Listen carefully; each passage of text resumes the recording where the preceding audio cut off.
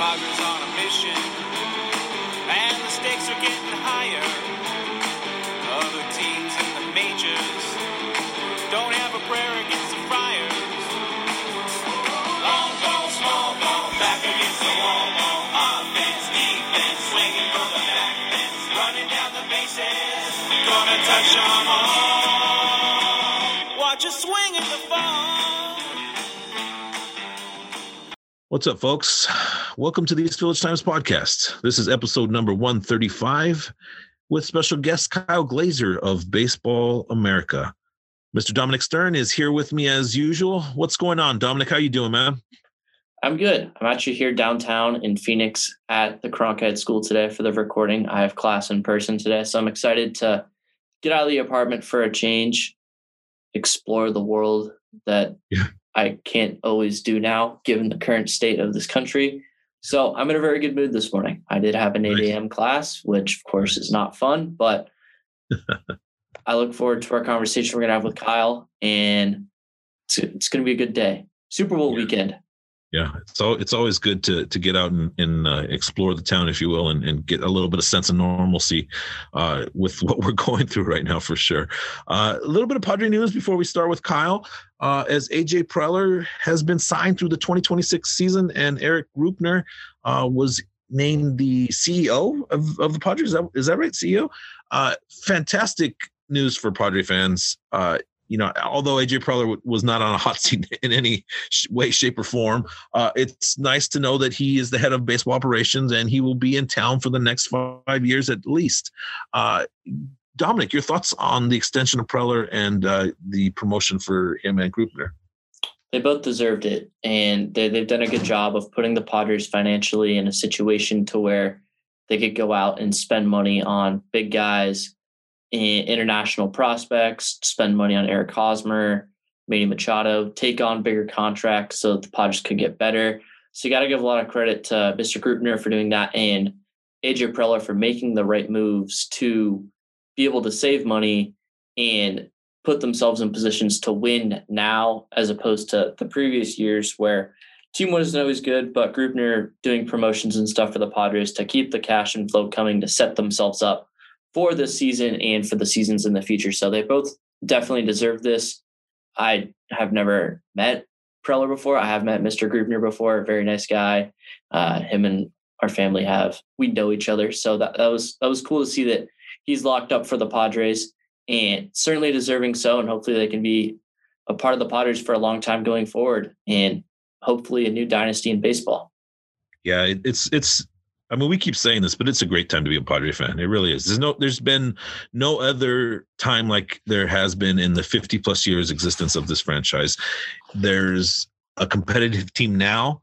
There's a future with this team. The farm system is stocked. They're top 5, 10 in payroll. I mean, it's just amazing the transition that this ownership group has made. And kudos go out to Eric Rupner and AJ Preller for their efforts and flipping this franchise around and turning around this cruise ship that I used the analogy before. It takes a while to do that. You can't just turn a cruise ship around on a dime. It takes a little bit of effort, and the Padres are headed in the right direction. And what else can you ask for as a Padre fan, as a San Diegan? No, you can't ask for anything more. And this move just assures the consistency that we'll be going through this organization, because that's something the Padres hadn't really had in a long time, especially in my tenure as a young Padres fan. So certainly a good thing to see. Look forward to watching this team on a daily basis, and look forward to watching the team that Preller puts out and the events that Grupner puts on to help bring in more money so the Padres can continue to stay good. Yeah. It's just a fantastic time to be a Padre fan. Let's bring in another local guy, San Diegan.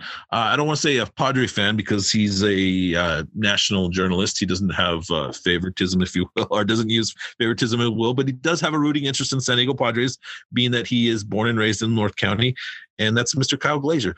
We'll be right back with him. Welcome back, folks, to episode number 135 of the East Village Times podcast. Pleased to be joined by Mr. Kyle Glaser of Baseball America, ASU alum, like young Dominic is currently going to. What's going on, Kyle? How are you doing, man? It's been a long time we've had the opportunity to chat.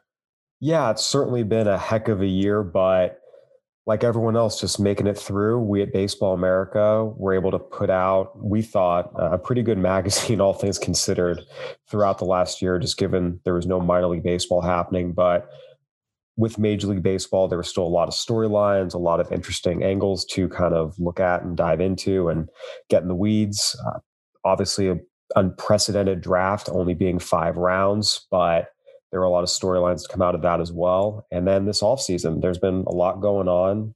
Obviously, teams are dealing with the losses of revenue that come from having fans in the stands, tickets, concessions, parking, and we're seeing a lot of teams try to shave payroll just to kind of pare down expenses a little bit to offset some of those revenue losses. But other teams like the Padres are taking advantage of the fact there's fewer teams trying to actually compete. And in some cases, getting some bargains. Teams are extra desperate to save some money right now. And if you're a team that's willing to take on a little bit of money, or in some cases, a lot of money, you are able to acquire some really standout players without giving up a whole lot. I mean, just frankly, giving up less than it would have cost you in past years. And for opportunistic teams like the Padres have been, it's a great time to strike.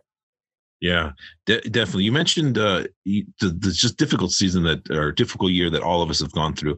How impossible was it for you guys to form your prospect list, with no information really given on the 2020 season, other than, little snippets here and there? How difficult was it for you guys to create these lists?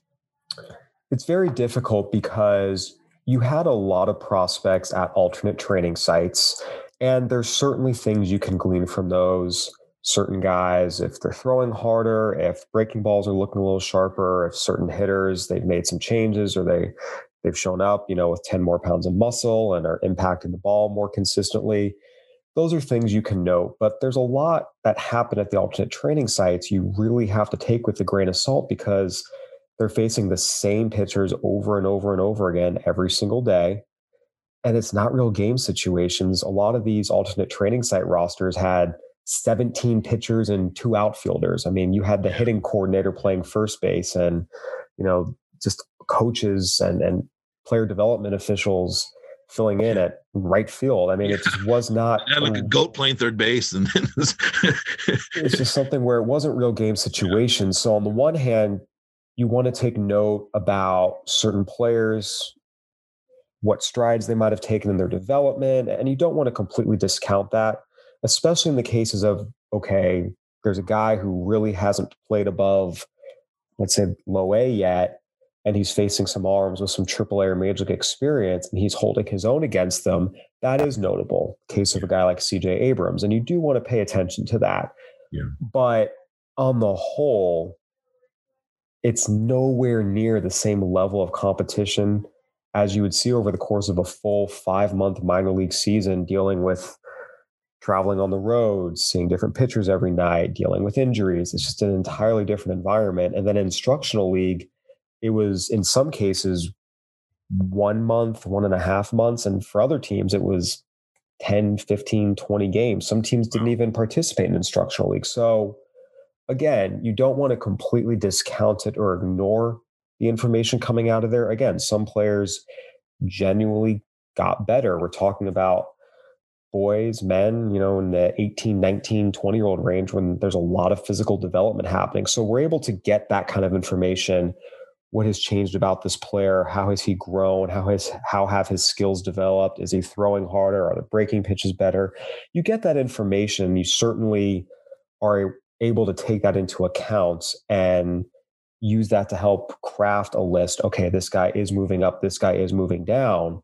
But there's no question it's nowhere near the same level of information we would typically use or have, because over the course of a full minor league season, we're talking to minor league managers, we're talking to farm directors, we're talking to opposing scouts who are seeing these guys for 5 months, when this year opposing scouts weren't allowed in person at the alternate training sites. And instructional league, again, it was a couple of quick looks. It wasn't anywhere near the same sample. So it was very, very difficult.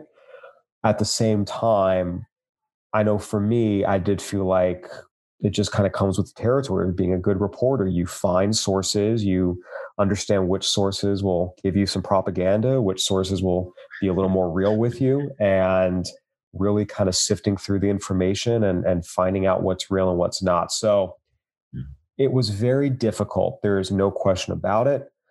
But I will say when it came time to put the Padres list together, the Dodgers list together, the Cubs list together, those are the 3 top 30s I was responsible for this year. I did feel like I had a good grasp of how guys had progressed. And we have a lot of track record with a lot of these guys. So it helps, but there's no question.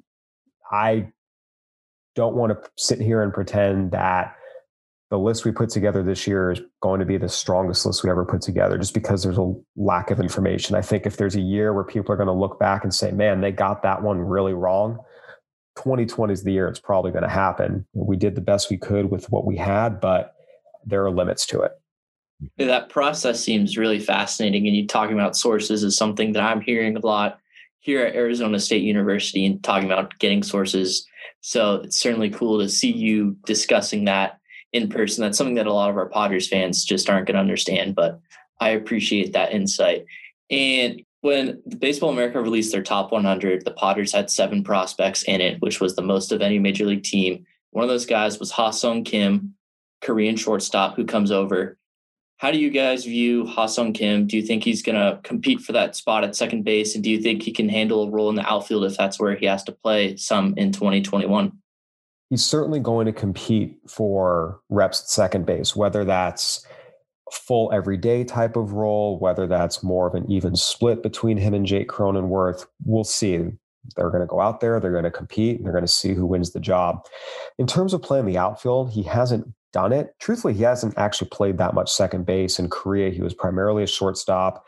Third base was more of his secondary position.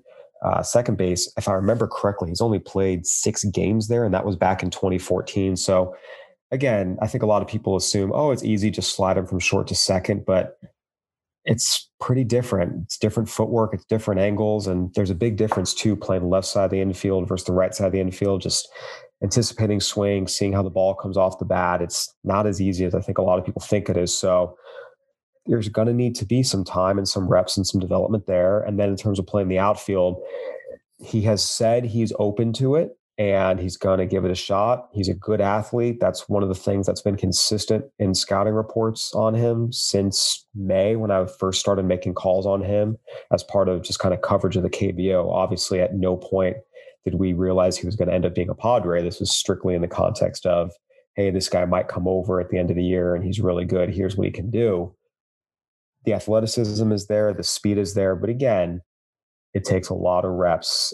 It's not just a matter of having the raw athleticism and the raw speed. So it's possible. We just have to kind of go out and see. I know everyone wants answers right now. Is he our everyday second baseman? Can he play the outfield? And we just got to let these guys go out and play. It's a big adjustment for any player, but especially when you're coming over from the other side of the world. It's a different level of competition. There's cultural adjustments on top of just the talent level adjustments. But there's a lot of faith that this is a very, very talented player with a good head on his shoulders and that he will eventually figure it out and adjust.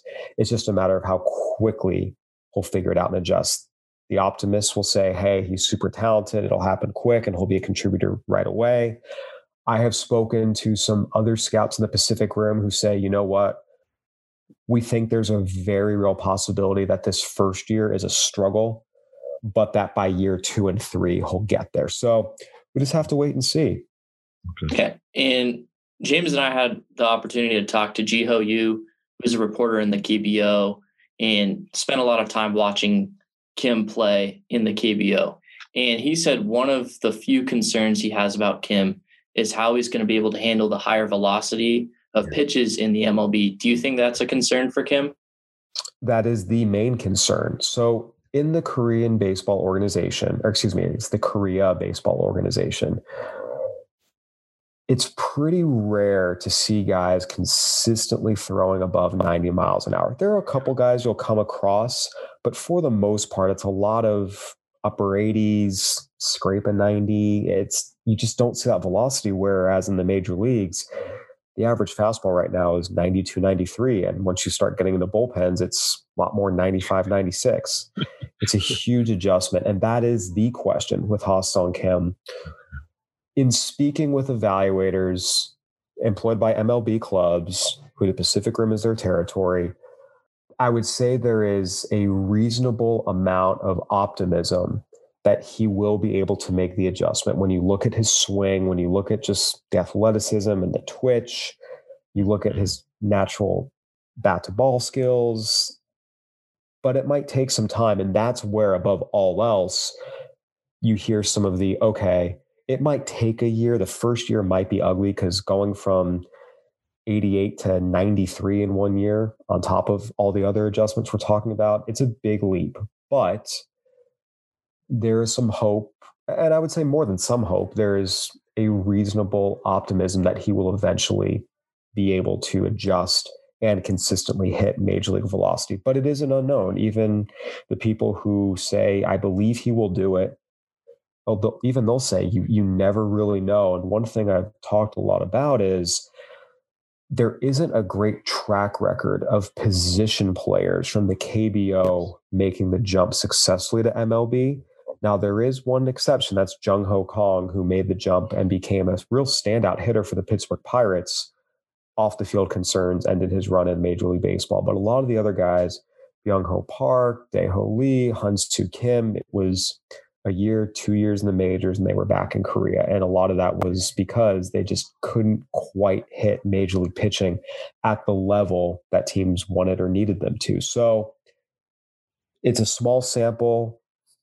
The track record isn't great, but enough people believe that he will make the adjustment. And that's why he was very hotly pursued. A lot of teams wanted him. The Padres won out, but by no means were they the only team on this guy. I was speaking with evaluators back in May who said, I have wanted this guy for my team since he was 19. And they were just waiting for him to be posted. So clearly there is a belief among the majority of major league teams, or at least a considerable amount of them, that he is capable of eventually adjusting and hitting that velocity.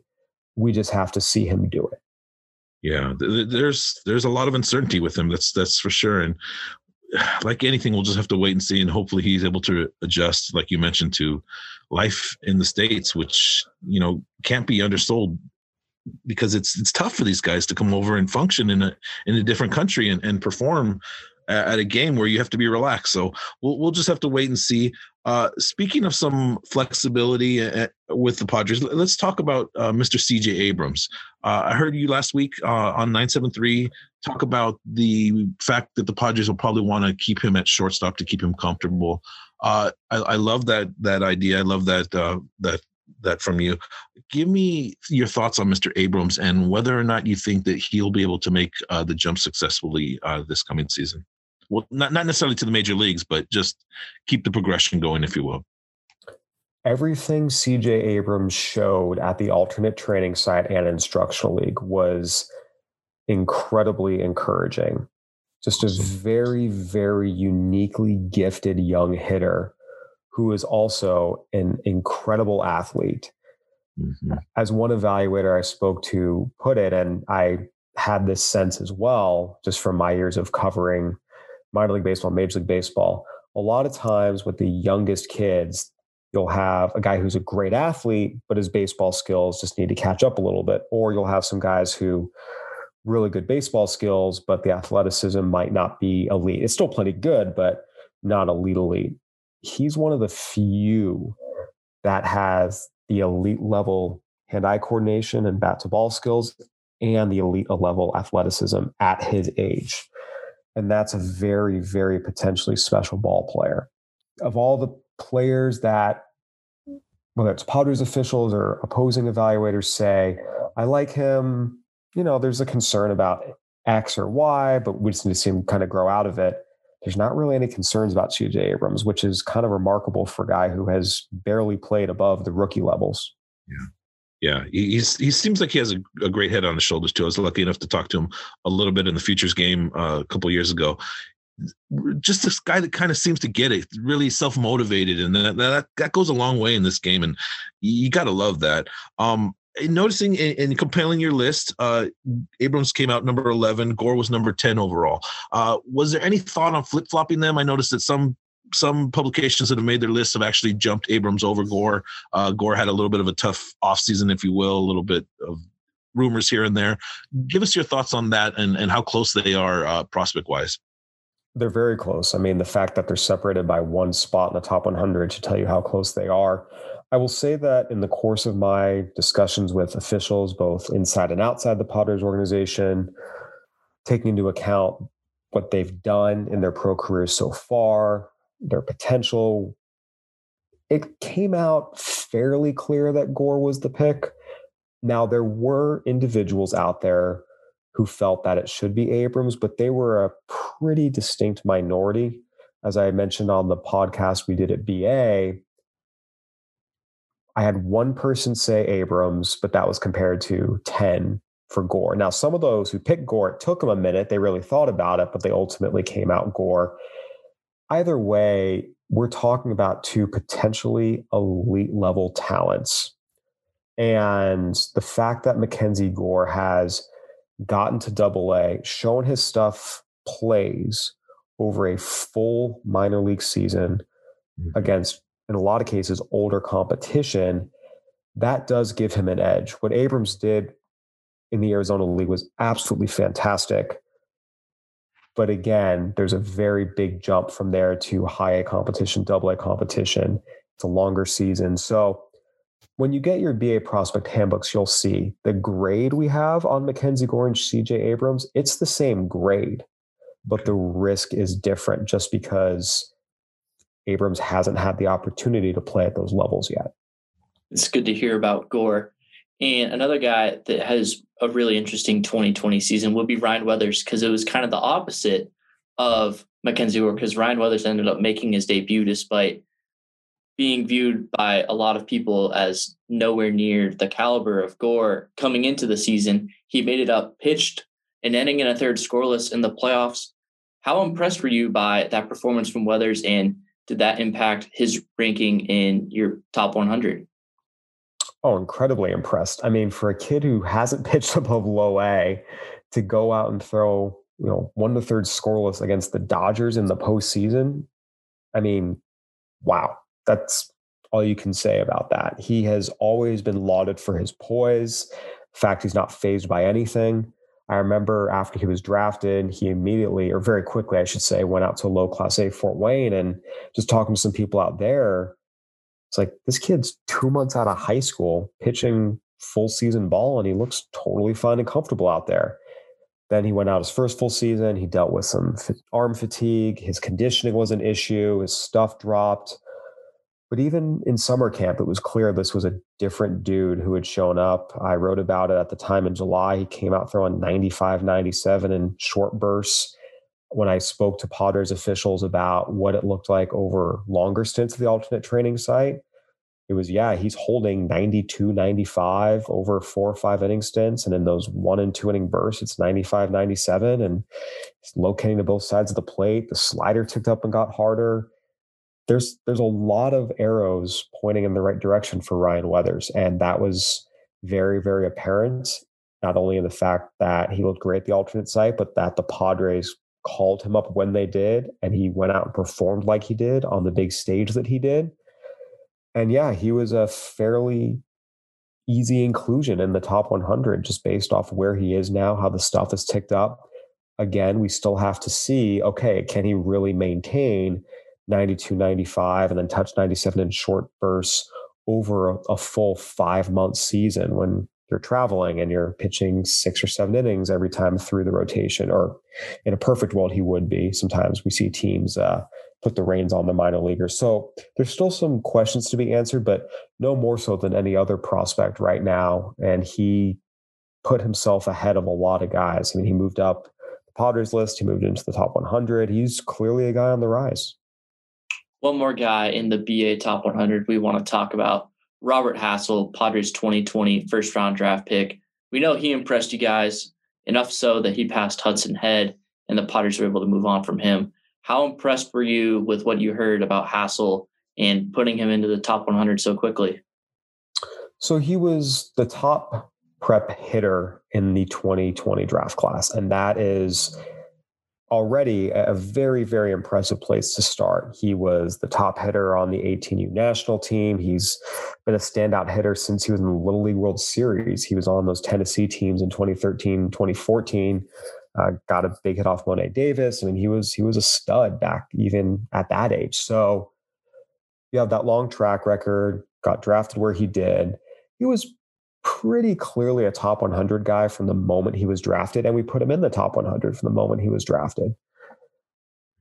What really jumped out about Robert Hassell in terms of what he showed once he became a member of the Padres organization and got on the field is you saw him really start to adjust. They brought him to the alternate training site where, again, he was super young, a lot of older guys there, and it took him a minute to kind of get his feet under him, but it just seemed like he kept adjusting, kept getting better, and by the end of camp was doing some good things. And then he went out to instructional league and he was wowing people as a hitter, but mostly his center field defense. That was a question coming out of the draft. Can he really play center? Does he profile in a corner? And realistically, if you can hit, they'll find a spot for you. But if you can stay in center, obviously there's a lot of extra value there. And the reviews on his defense in center were, shockingly good. I expected, based off our draft reports to say, he's fine or he's good. It's like, no, he was getting raves out there, both from a physical skills perspective and also just awareness of the game in terms of, being on top of it, not letting guys take extra bases. A lot of the young mistakes you see a lot of young center fielders make, he doesn't make them. So that even more so made it a case of this is a really interesting player to watch because there's a lot of confidence he's going to hit.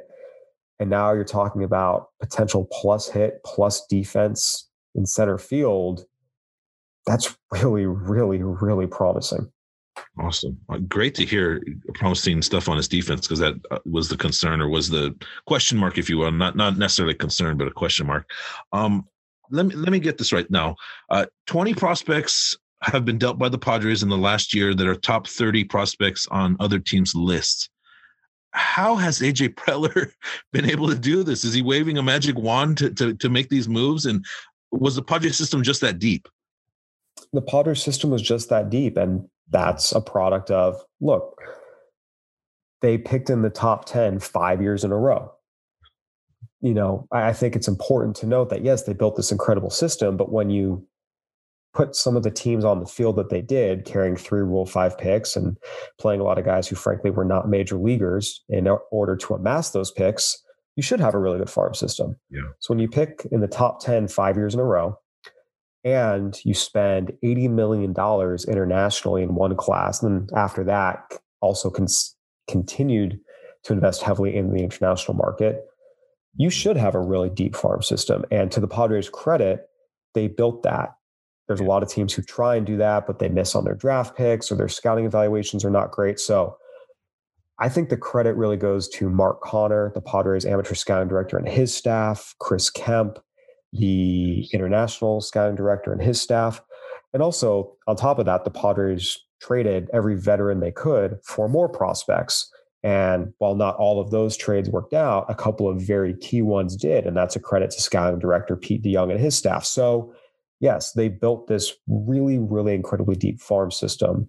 Intentionally. I keep going back to, if you pick in the top 10 5 years in a row and set records internationally and trade away every veteran you can, you should have a really good farm system. But a lot of teams do that and don't. So you do give the Padres credit for executing it and scouting well.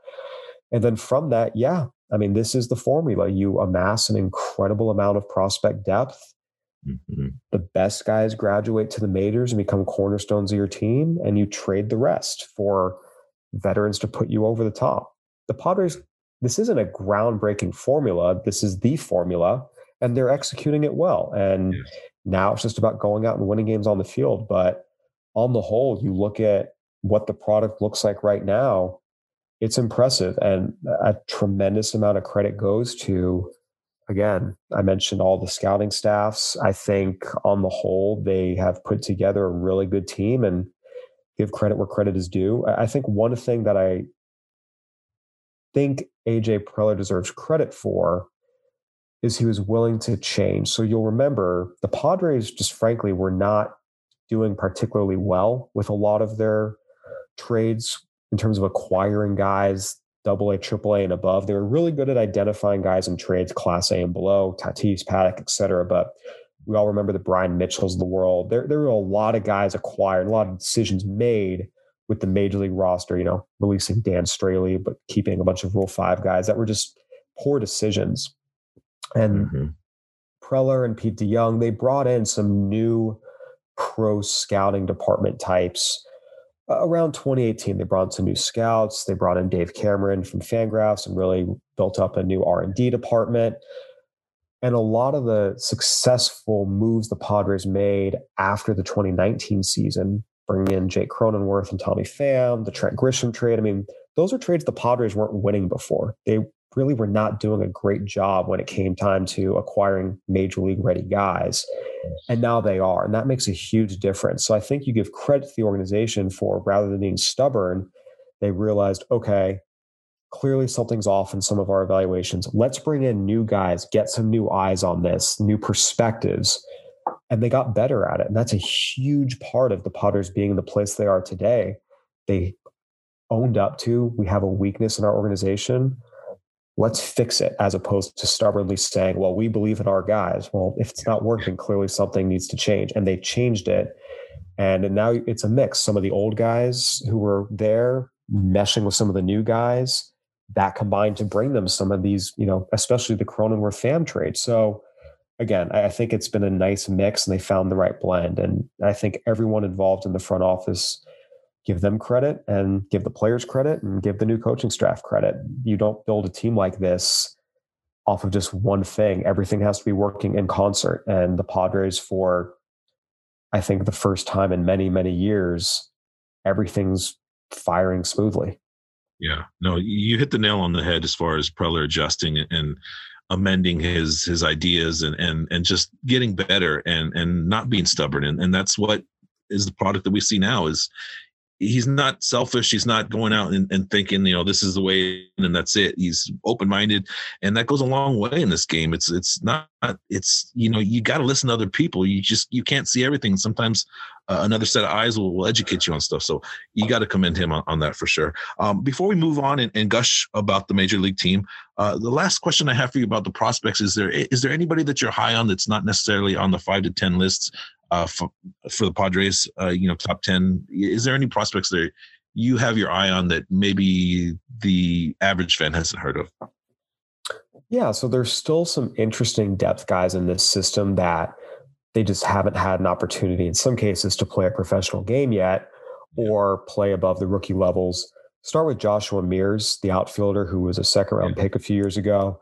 Again, he's just physically a monster. We started to see him make an adjustment during the latter half of his time in the rookie level Arizona League.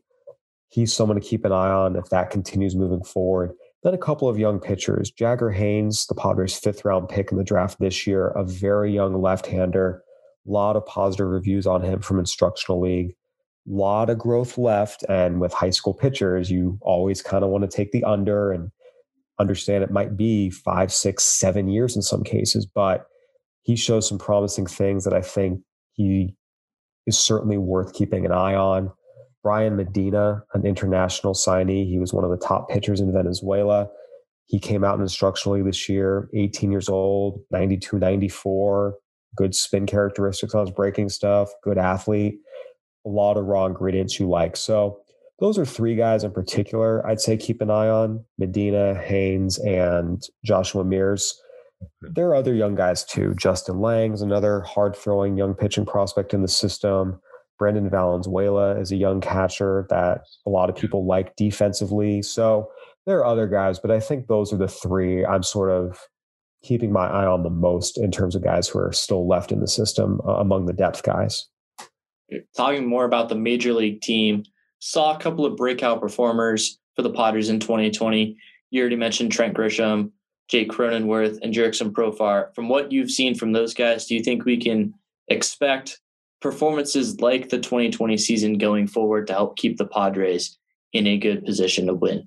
So that's the $1 million question, right? We're talking about a 60-game season, and we see it all the time. Guys who look really good in April and May, and then they tail off in June. The league adjusts to them, and they don't adjust back. Or the flip side, we see it all the time. Guys who are rookies or young players come up, they really struggle in April and May, and then they make an adjustment in June, and they look great. I mean, that's the equivalent of what we're talking about here, 60 games at 2 months. So it's hard to state anything definitively. I think that in the case of Cronenworth, just seeing how hard he was hitting the baseball and the ability to move around the diamond like he did is a lot of reason for optimism.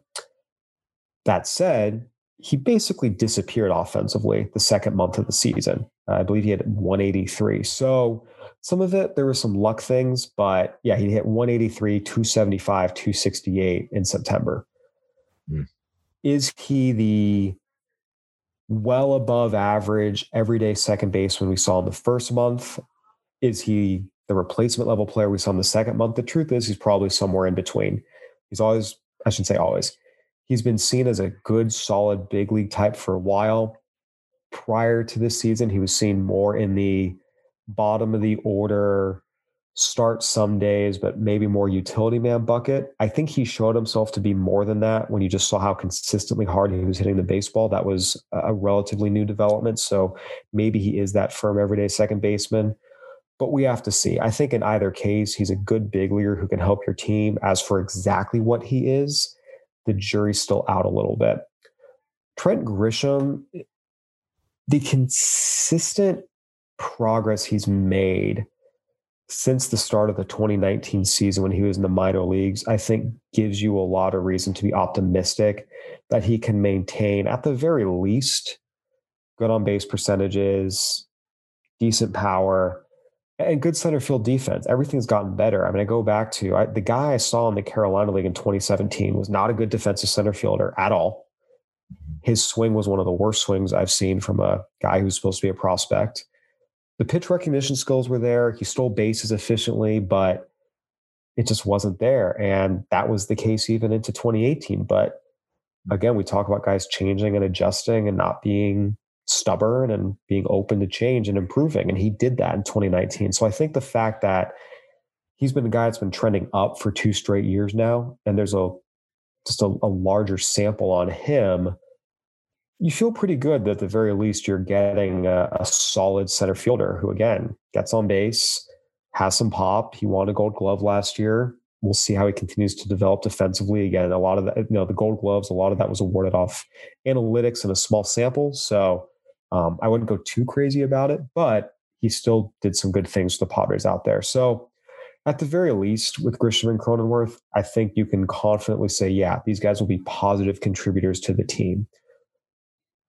Whether they reach the heights they did last year, I think is still TBD, because again, we're just talking about really 2 months of the season. And for both these guys, a little less. Grisham didn't quite play the full 60, and Cronenworth especially did not play the full 60. So we'll see. Jurickson Profar, I think, again, is what he showed himself to be last year.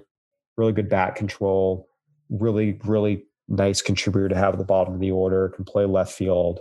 Really should not be at second base. But I think he kind of is what he is. And what we saw last year is the top end version of him. He's really struggled in years past. A lot of that's been health related, but there's a chance. So again, it's a long way of saying I think all 3 of these guys are good players. Are they going to be what they looked like at their peaks last season for a full 6-month season?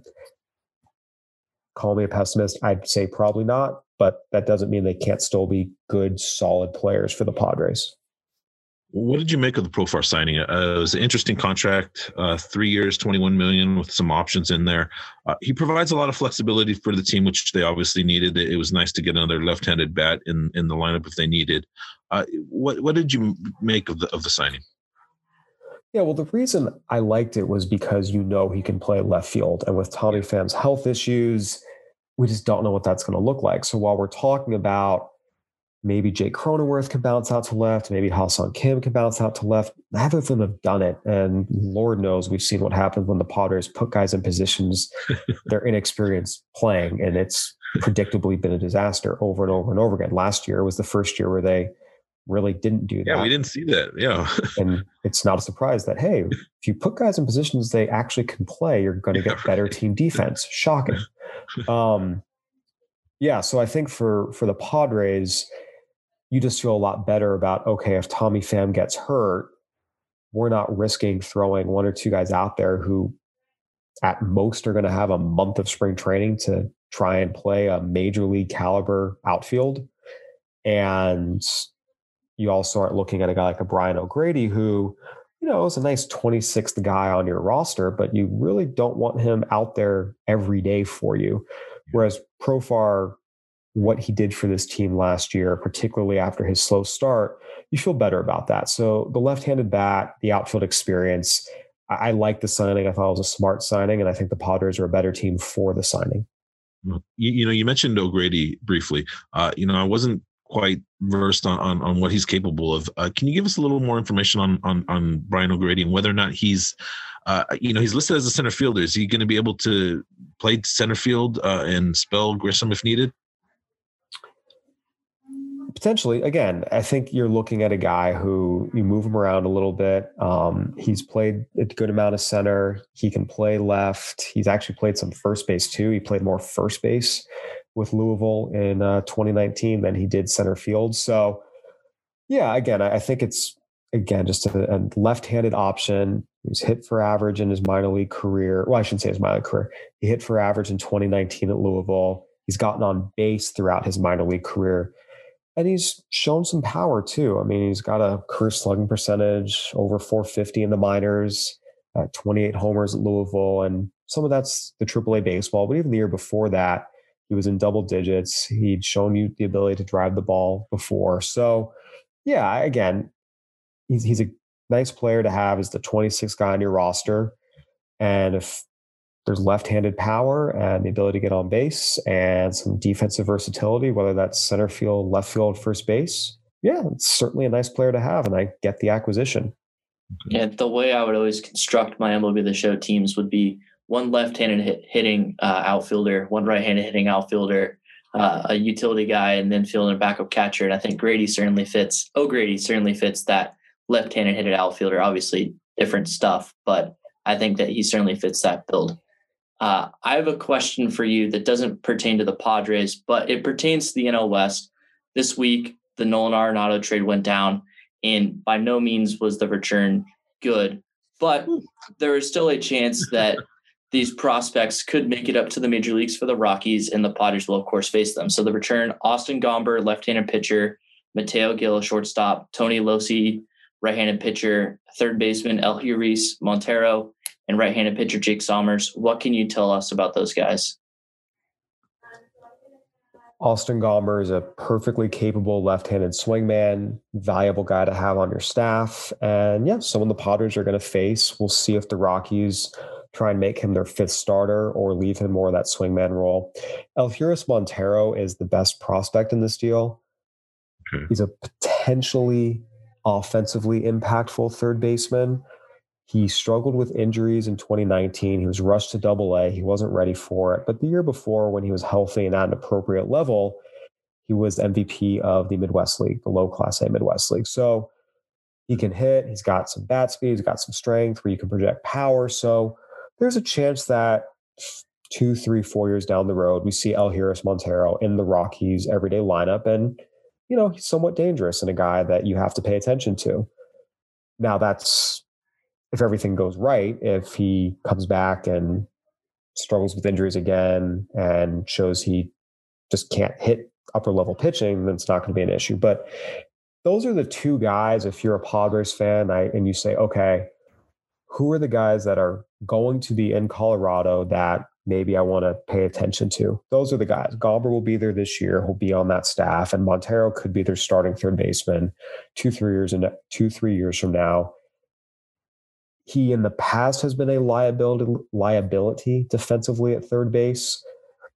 Again, we don't know if he got into better shape. Not that he was in bad shape, but he's just a big guy.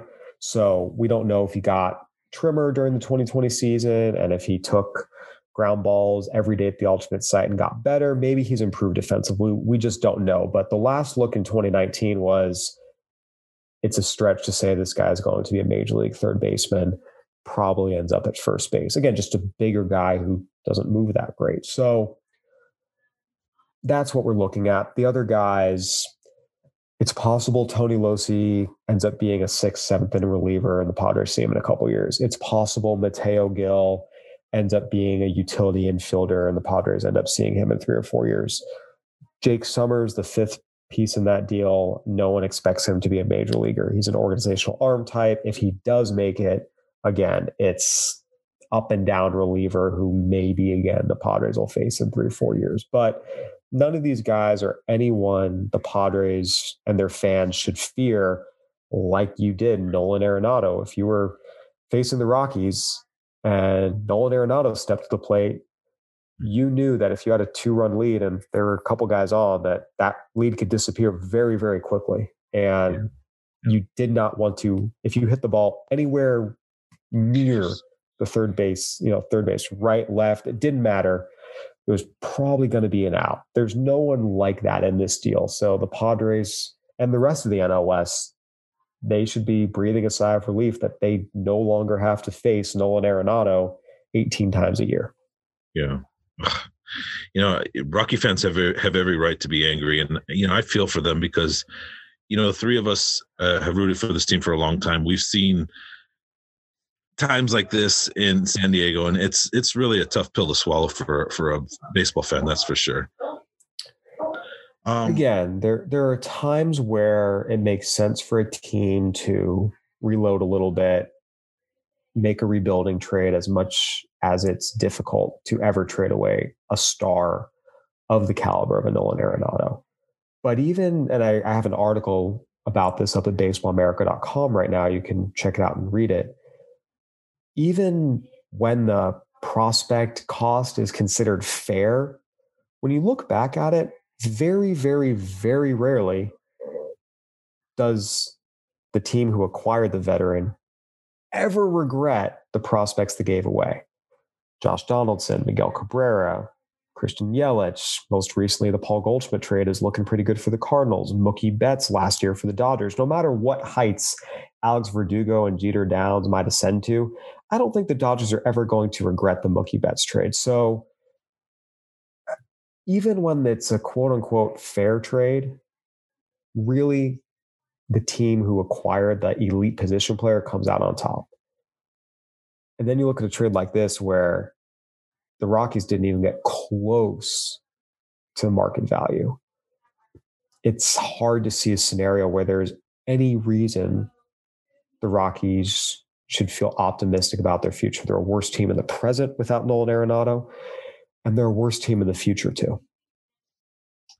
Yeah, it's tough. Major League Baseball is a landscape that constantly changes, and we'll just have to hope for Rocky fans better days. Because as a fan of Major League Baseball, I don't like to have any fans feel left out or deprivileged, if you will. And they're definitely, it's going to be a tough year for them coming up, and quite frankly, for a couple of years, it's going to take a little bit to regroup after losing a player like that, a homegrown talent like that. So thoughts and prayers are out to Rocky fans, that's for sure.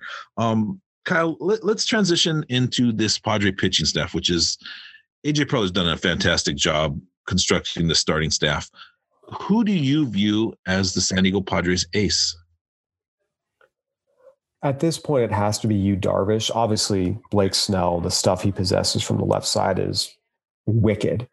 But a big part of being an ace is consistently taking the ball every fifth day and taking your team into the 6th, 7th inning and consistently turning in good start after good start after good start. And that's something Yu Darvish is able to do. He pitched 76 innings last year and only 12 starts. The year before, he was just under 180. A big part of being that ace is that consistency and the ability to take your team deep into games over and over and over again at an elite level. And Yu Darvish does that. Blake Snell, again, had a much shorter leash than he deserved in Tampa Bay. And we saw that in the playoffs, not only in the World Series, but in Game 6, the ALCS as well. But even with that, he can run up some high pitch counts. He's not particularly pitch efficient. There's definitely some times where you look up at the scoreboard and he hasn't allowed to run yet, but he's at 80 pitches through 4 innings. You're like, okay, come on. Like, let's speed this up a little bit. To me, that's what separates Darvish as this club's ace, his ability to take you deep into a ball game consistently, and you know what you're going to get. Okay. Dinelson Lamet ended last season, a little bit of elbow woes. There's question marks coming into this coming season. Have you heard anything from your sources or anyone as far as his development with his arm and whether or not he's going to be okay for next season? It's an open question at this point. This is another one of those situations where you can say, hey, everything's on schedule, but until he's back on the mound, ramping up, pitching in live games against live hitters, you just don't know. So again, the Padres are hopeful, and everything so far, based off what I've heard, is on track. But on track is very different than, oh yeah, he's good to go throw 180 innings. I mean, we just don't know. So, and we won't really have a great sense for that until we get into spring training and probably even the early part of the season. Yeah. I got one more question for you. Joe Musgrove had a really good month in September last year of 2020. Of course, gets brought over to the San Diego Padres' hometown team. Do you think he can improve upon that 2020 season and become that pitcher that we saw get drafted in the first round, start the Futures game in 2016? Or do you think he's going to hover more around the 4 ERA where he's been at for the majority of his career? I've long been a big Joe Musgrove fan. I think he's a good pitcher, and I think there's more in there. He's going to be 28 years old all of next season. He's right in his prime age. He's going to a competitive team with a really good defense in a ballpark that favors pitchers. And he's going to also be pitching some road games in parks that favor pitchers. Look at Dodger Stadium. You look at, I want to say AT&T. I guess it's Oracle Park now. So I think that there is very, very, very realistically a chance that Joe Musgrove takes a jump beyond what he's been, which is already a very good starting pitcher, but becomes even better, as we've seen many ex-Pirates players, both pitchers and position players, take once they leave Pittsburgh. Wow. Yeah, there's a lot of hope that he's, again, talk about changes, talk about amendments to yourself and to your game. And, he changed his arm angle a little bit last season, had positive results. I'm sure the Padres are going to tinker a little bit with this stuff, and hopefully he's able to trend in a positive way. I'm sure pitching at home is definitely going to be a big thing for him and just a feather in his cap, if you will. Kyle, do you think that the Padres need to sign Trevor Rosenthal? He's still out there. There's a lot of speculation on where the Padres are going to make their next move. Do you think that that's a necessity for this team? Whether it's Trevor Rosenthal or another established closer, I think that would make the Padres a better bullpen. Now, is it something where if they don't have it, their bullpen's going to be a dumpster fire? No. Emilio Pagan has some closing experience. Drew Pomeranz has been dominant since he became a reliever during the 2019 season with the Brewers, and obviously was excellent when healthy with the Padres last year. There's a lot of good depth guys. There's no question that there are a lot of talented arms in this bullpen, but there's something different about closing games in the ninth inning. I know the analytics people will tell you there isn't. There is. And anyone who's ever played the game will tell you that. Yeah. I think that there's a lot to be said for having a guy who has that experience, who knows how to control the adrenaline, who has done it consistently over the course of his career. I think that making an addition like that would absolutely benefit the Padres, whether that's Trevor Rosenthal if the dollars line up, whether that's someone else, although we've started to see some of the established experienced closers come off the board. Brad Hand going to the Nationals, Alex Colomé signing with the Twins. The options are dwindling a little bit. Kirby Yates obviously with the Blue Jays. So we'll see what they do, but I'll say this. Would the Padres bullpen be better with Trevor Rosenthal in it than it is right now? The answer is yes. Yeah, it's true. We'll just have to wait and see. I'm sure Preller's just doing his due diligence to make some upgrades, if you will. I have one more question before we let you out of here. San Diego Padres starting staff was in shambles last season in the playoffs and towards the end of the year. Garrett Richards just signed a 1-year, $10 million guaranteed contract. we didn't see Garrett Richards even at all towards the end of the year and in the playoffs in very important games for this team. Was there something going on between Garrett Richards and the Padres? I know they didn't have him stretched out towards the end of the year, but it just seemed odd that he wasn't even given an opportunity. We're talking about a decent major league pitcher here. I will say it surprised me, and I thought it was a mistake that they did not put him back in the starting rotation, especially once Lamet and Clevenger got hurt. Yeah. He, for whatever his struggles were, let's be clear, he was not dominant by any stretch as a starting pitcher, and his health is always a concern. But he was a more effective starting pitcher than Chris Paddack was last year. Yeah. And if you were going to line up a playoff rotation, you felt a lot better with, Davies, Richards, Paddack than Davies, Paddack bullpen game. So I did think that was an error in judgment on the Padres' part, but it's over, it's done, and they've acquired a lot of new good starting pitchers this year, and hopefully it shouldn't be a problem again. There's always concern anytime you acquire pitching, it's risky. And, Darvish had an elbow issue in 2018. Blake Snell did have some elbow surgery in 2019. But you go down the list of almost any pitcher in Major League Baseball, and at some point they've had something with their arm. Joe Musgrove missed some time last year, a triceps inflammation, I believe. So there's always injury risk.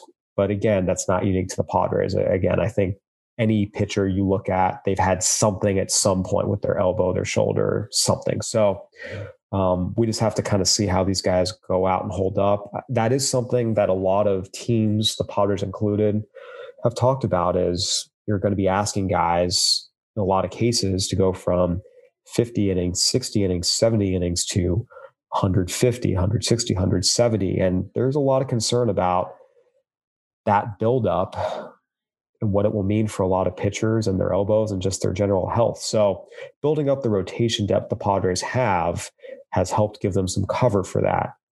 Now we just have to see again if these guys can go out and perform to the level that they've shown us in the past, given what that jump is going to look like. And no one really has any answers right now. It's a complete unknown, and teams are just trying to position themselves the best they can to account for all possibilities. And the Padres, in my opinion, have done so successfully.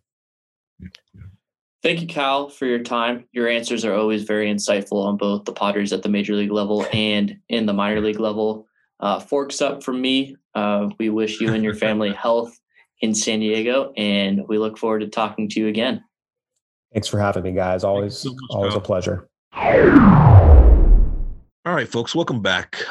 Awesome interview with Mr. Kyle Glaser. This is episode number 135 of the East Village Times podcast. It's fantastic to talk to Kyle and get a sense that this Padre farm system is still very deep. Yeah, and obviously the depth of it has gone out. I don't want to say there's no depth, but certainly to me, it felt like the strength of the farm system was the depth. And that's saying a lot considering the talent that was at the top that is still there. And that's why the Padres were able to go out and get so many guys. And the whole thing about the Padres, trash the farm to get good. It's not true. That's just opposing fans trying to make themselves feel better. And that they just got to blank it out. I mean, these guys are experts. We had Jonathan Mayo on 2 episodes ago, just had Kyle Glaser on. Both those guys do a lot of work on farm systems for their respective companies. And they both say the Padres still have a good farm system. So it's just reassuring. It's certainly an awesome thing. And it's awesome because I know that this team isn't just going to be a one and done situation. Now, it might not be as good as the team was last year in having the best winning percentage in San Diego Padres history. Surely hope it is, but I do know that it is in that spot, and it's fantastic news to keep hearing us firsthand and our listeners secondhand. Yeah, no, he spoke about the depth on this team, bringing in Kim, Profar, Cronenworth, and the flexibility that adds to this team. That's an element that they didn't necessarily have as often last season. It's going to be interesting to see how Jace Tingler utilizes some of the new players. Fascinating stuff from Kim. Kyle seemed to have the same trepidation we do as far as whether or not he's going to be able to handle the fastball. He's obviously going to have to make some amendments to his swing. And we're talking about Kim here. But it's interesting to see that, or to hear from Kyle that he thinks that he can do it, and that there is a lot of athleticism and stuff in Ha-Seong Kim. Yeah, and it seems like what his thoughts and Ji-Ho Yu's thoughts are pretty consistent throughout baseball. There are some concerns, but there's a lot of optimism, which is the word that he used a lot throughout the podcast. So I'll relay that word. And that, of course, is optimistic for us Padre fans. I feel I'm going back to it, but that seems what it is. And that's all we can have. And I don't think he's going to be a starter for the Padres right now. I certainly think that's going to be Cronenworth, but Ha-Seong Kim is going to be a very important part of the Padres next couple of years, and hopefully the Padres winning. Yeah, Preller's done a great job formulating this team and building it. It's we'll just have to wait and see what happens. Interesting stuff from Kyle at the end on Garrett Richards, which is something that you and I and other writers in our group feed have wondered since the playoffs, why he wasn't allowed to pitch. We didn't get an answer from Kyle, but he also echoed the sentiment that it seemed like a no-brainer to have him out there. So the mystery hasn't been solved. Garrett Richards signed a $10 million guaranteed contract with the Boston Reds. Was it Red Sox he signed with? Yeah, it was. So obviously some team thought he still had value. I don't know. Well, I guess that's one of those things that it's just going to go down with why was Mike D fired, right? Why was Garrett Richards not pitched in the playoffs? We'll never know. And I was on the train that Paddock was better than him. And obviously, I mean, I feel that people know now that I am a Paddock guy. But, well, yeah. I mean, Richards certainly should have started game 3 of that Dodgers series. And he did pitch in game 2 against the Cardinals a couple of innings. So I don't think he was going to start game 3. It kind of felt like the Padres had to go the bullpen route there. And I mean, the Padres were never going to beat the Dodgers in that 5-game series. You and I both said that, like, it just wasn't realistic. That the Dodgers were going to win the World Series that year. As unfortunate as that was for us to deal with, it just kind of felt like that. But Garrett Richards certainly. All I say is just the stupid Braves. Yeah, I mean, we recorded during Game 5 when they were winning. We're like, hey, if the Braves hold on, they're going to move on. Of course, they didn't because it's Atlanta sports teams, but it was unfortunate because that would have been awesome to see. I certainly wouldn't have had to act like a Rays fan for the World Series. Of course, I enjoyed watching the Rays. Dominic, great show. Kyle's always an awesome guest. Great having him on, frequent guest to us. And he did the DTP podcast with you and Bobby as well, ASU guy. Awesome time. Go ahead and take us out of here, man. I think we're good to go on the episode. Yeah, I got one more question for you, James. Next time we record, who will be NFL Super Bowl champions? Let me think about this. Who's playing again? Brady and Mahomes. Yeah, I'm gonna have to take the Chiefs again as a back-to-back champions. I think that offense, Patrick Mahomes he's just a quarterback who plays above standards. I'm not a huge. I still watch NFL, even though the team that shall not be mentioned left. The C words.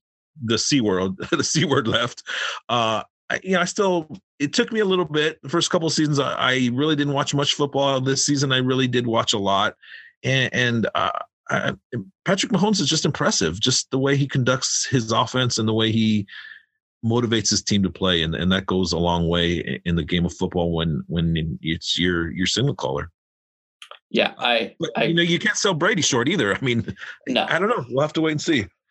I agree. I'm going to take the Chiefs as well this Sunday. Obviously, that's not important to us. We care more about the Padres. It's almost baseball's time. Baseball games will be played this month as of now, unless if all of a sudden the players decide to push back the start of spring training. I selfishly hope that doesn't happen. You better knock on some wood because I don't know about if they're going to make it in February or not. Right. I selfishly hope that they end up playing it on time. And, of course, I want what's best for them, but for me, I want to be at games this month. So hoping that's going to wrap up this episode of the East Village Times podcast. You said episode 135, right, James? Yes, sir. Yep. Episode 135. Our guest for this time was Kyle Glaser. You can find him on Twitter at Kyle A. Glazer does a lot of great work. I forgot to mention, go subscribe to Baseball America. They do a ton of great work. They do like the Padres farm system a little bit more than MLB Pipeline did. So we love them for that. And Kyle does a lot of great work. You'll find him tweeting about some Padres games because he'll go to them sometimes, even though he is a national baseball writer. So that's always cool. Follow me at DMStern19. Follow James at EVT_J Clark. Follow our podcast account at EVT Podcast, and follow us East Village Times at what is it? Oh, EVT_news. How could I forget? Every time I say that every time, and I forgot that one time. Anyways, that way you can find out anytime we release a new article for East Village Times. On behalf of James Clark, thank you for tuning in to episode 135 of the East Village Times podcast. We will catch you guys next time.